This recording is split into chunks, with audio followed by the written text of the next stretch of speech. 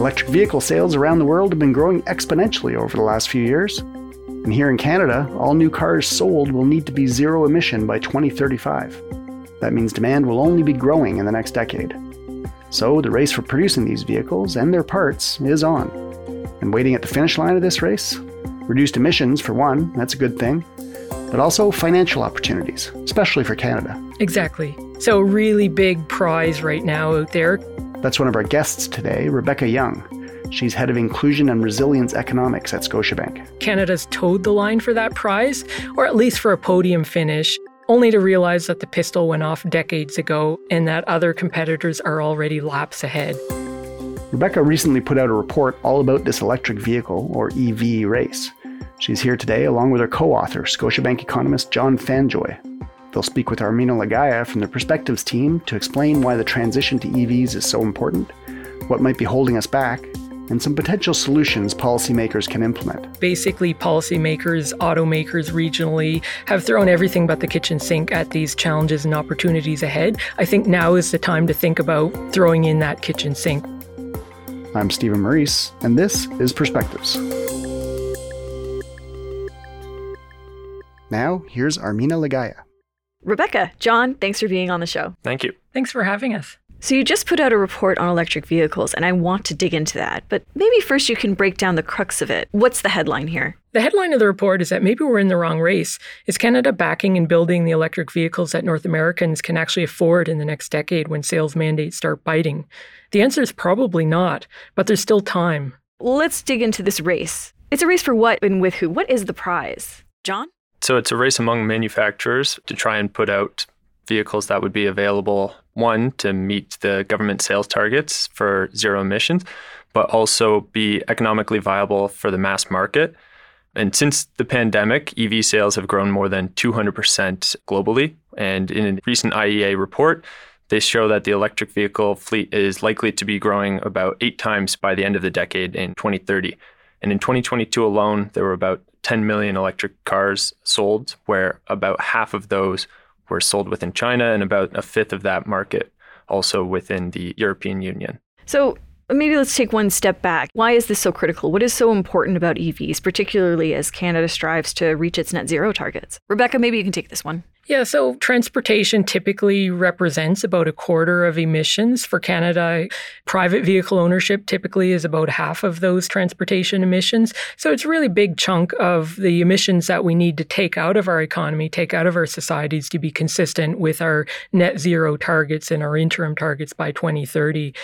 Keep in mind also that as ambitious as our sales mandates are in Canada, the stock, the numbers that we need to see a turnover in taking vehicles off the road is pretty big. And so just to put a few numbers on the table, there are about 24 million vehicles on the road in Canada today.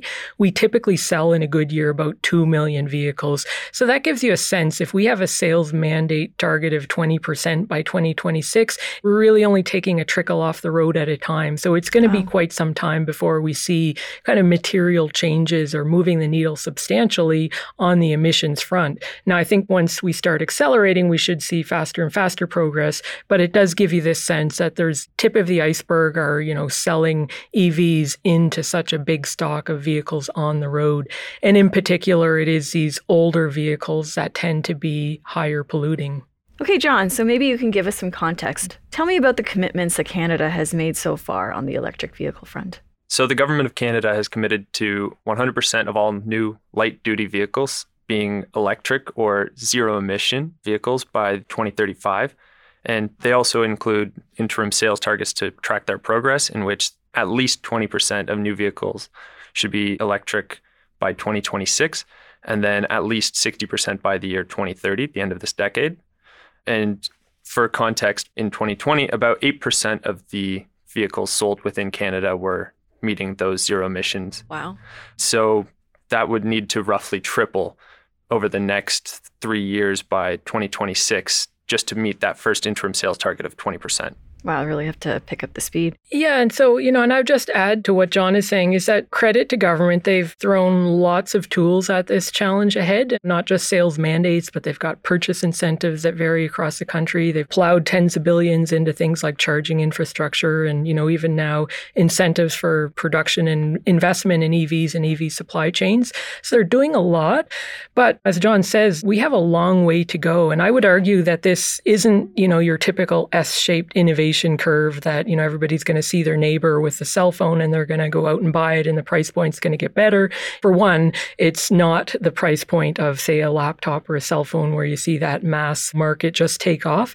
But another is that, everybody's got an anecdote of their neighbor that got the EV. And for one, it's a bit of a status symbol still, but also lots of kinks in the system. And so we've got tons and tons of surveys out there of why Canadians are or aren't buying EVs right now, from range anxiety to lack of charging infrastructure to speed of charging. Then there are the issues of the underlying grid network or the electricity to support that charging. What's the right battery technology to buy right now? What'll it be worth when I go to sell it? So the list goes on and on and on of what is concerning Canadians. Some evidence-based, others more about perception and the lack of familiarity with the technologies.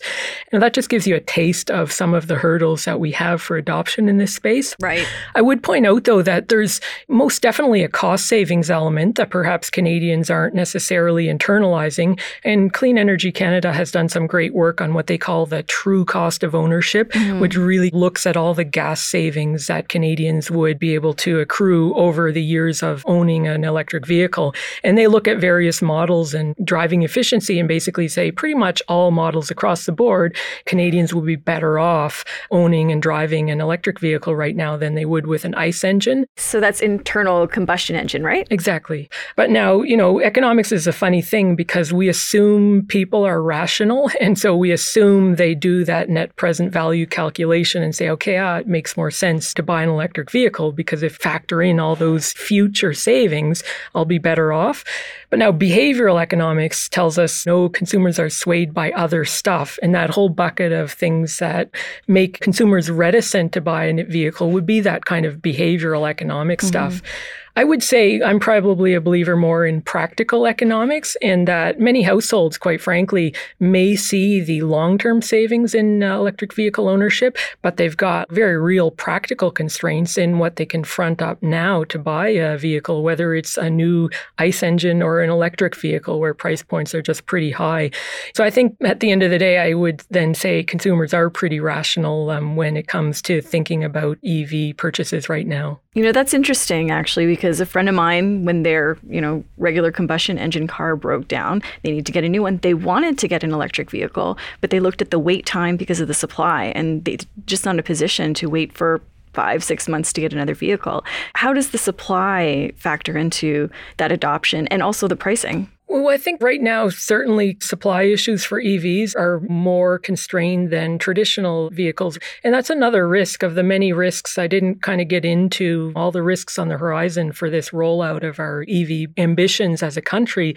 One is just very practical about, are we going to have the materials at reasonable price points to build these vehicles? Are we going to be able to get inventory when all other countries are also trying to ramp up their sales, in particular the US, where they've got lots in their favor from purchase incentives to stronger US dollar, it seems kind of persistently. So I think that, yes, it's a concern now if you want to buy an EV is finding one, but also down the road, there are issues around pricing. And John has some good data points more generally on pricing, but there is this risk. Again, this may not be your typical S-shaped innovation curve that with time, price points are going to come radically down. And we saw that even the IEA had been saying that battery pricing is going to come down pretty rapidly, and we could see price parity within 5 years. They were kind of singing this song before the pandemic hit, and definitely before the war in Ukraine, and all that has upended our assumptions on critical mineral shortages and what can happen when a certain subset of countries that are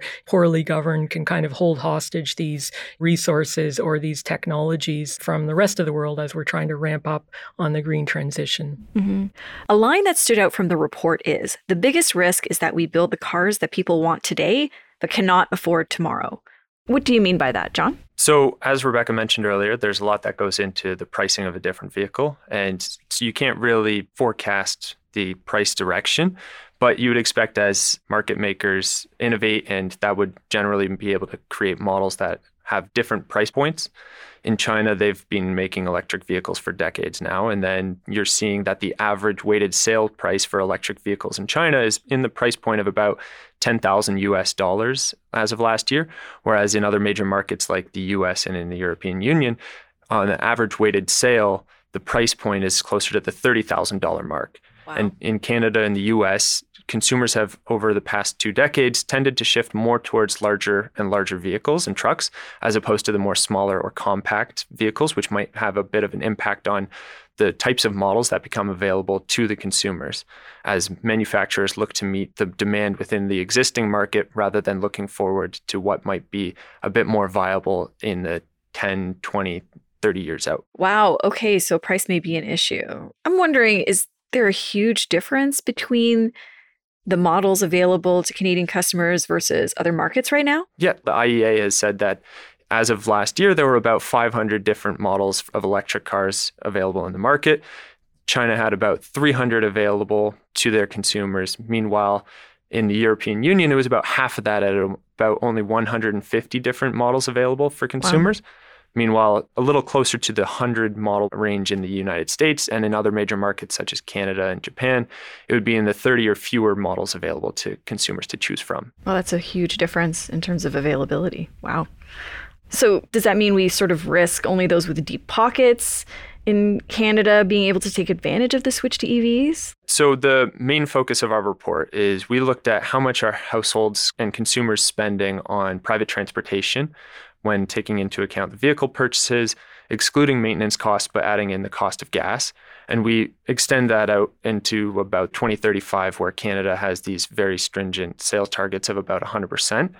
And so when you're looking that far out, you're able to get an approximation for how much consumers would be able to spend on electric vehicles if they were to change their habits from buying a combustion engine type car today into the purchasing power for an electric vehicle in the future. And so what we're seeing is that for consumers purchasing vehicles out in 2035, what that would mean in today's dollars to be available in the mass market for the middle income households, as well as in that range of lower 20 to mid 60% of household income, that prices would need to come down up to about half to be available for the larger market. Wow, bring it down by half. That's quite the challenge. So how can that be done? How can prices of EVs be brought down to that more accessible level? First, again, credit to policymakers. I think they're throwing a bunch of tools at this challenge ahead of us, including direct investments in production and investment and incentives, collaborating with partners, not just in the actual vehicle production, but in the supply chain, critical mineral, battery technology. So I think all that kind of push approach is important, but we still need more progress. And first of all, I would say this isn't a knock on regional automakers, so North American automakers. It's not that they can be faulted per se for not building more affordable vehicles. I think that this is like a classic market failure right now, that they are constrained by huge amounts of uncertainty on the market out there. So there's demand uncertainty, there's price uncertainty, there's even policy uncertainty, whether it's here or in the US, across increasingly fragmented markets. And then we have these embedded uncertainties that we talked about before. That's the pace and direction of technological development, it's the availability and cost of critical minerals and energy security, supporting charging and electrification infrastructure, not to mention the evolution of consumer preference. So just enormous uncertainties for OEMs. And if anything, they also deserve credit because the IEA has pointed out that across the globe, OEMs' ambitions in the EV space either meet or exceed policymakers' space. Sorry, just quickly, OEM means original equipment manufacturer. Exactly. So OEMs are out there. They see the market potential, but still we likely are facing this challenge of getting to mass market, not just in Canada, but we also look at the US because auto markets are very regional here, that we still need more. And so if you think about it in terms of that classic market failure, that we're underinvesting in affordable EV options, would you look at policy making a bit different? Are we missing tools?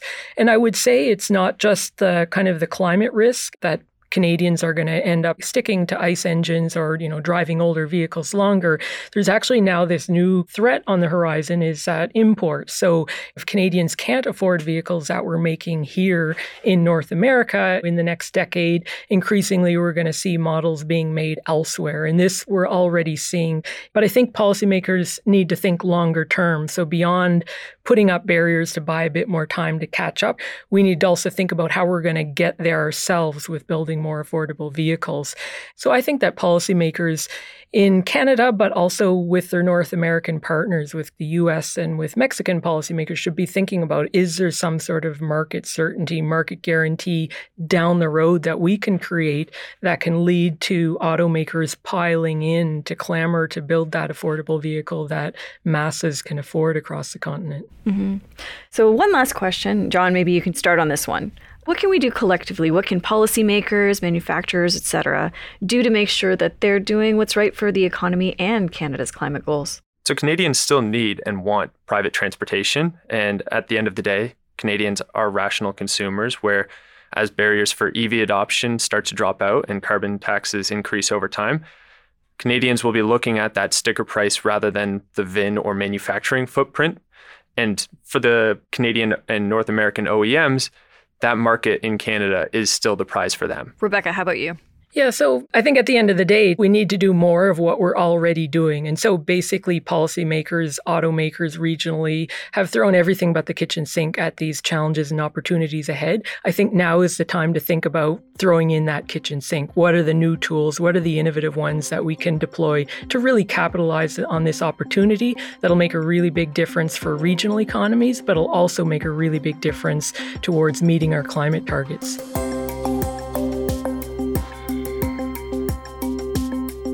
Thank you very much for walking us through all the issues and opportunities on the electric vehicle front. Thank you. Thanks for having us. I've been speaking with Rebecca Young, Vice President and Head of Inclusion and Resilience Economics at Scotiabank, and John Fanjoy, an economist at Scotiabank. The Perspectives podcast is made by me, Armina Lagaya, Stephen Maurice, and our producer, Andrew Norton. For a transcript of this episode, visit our website, scotiabank.com/perspectives. We'll see you next time.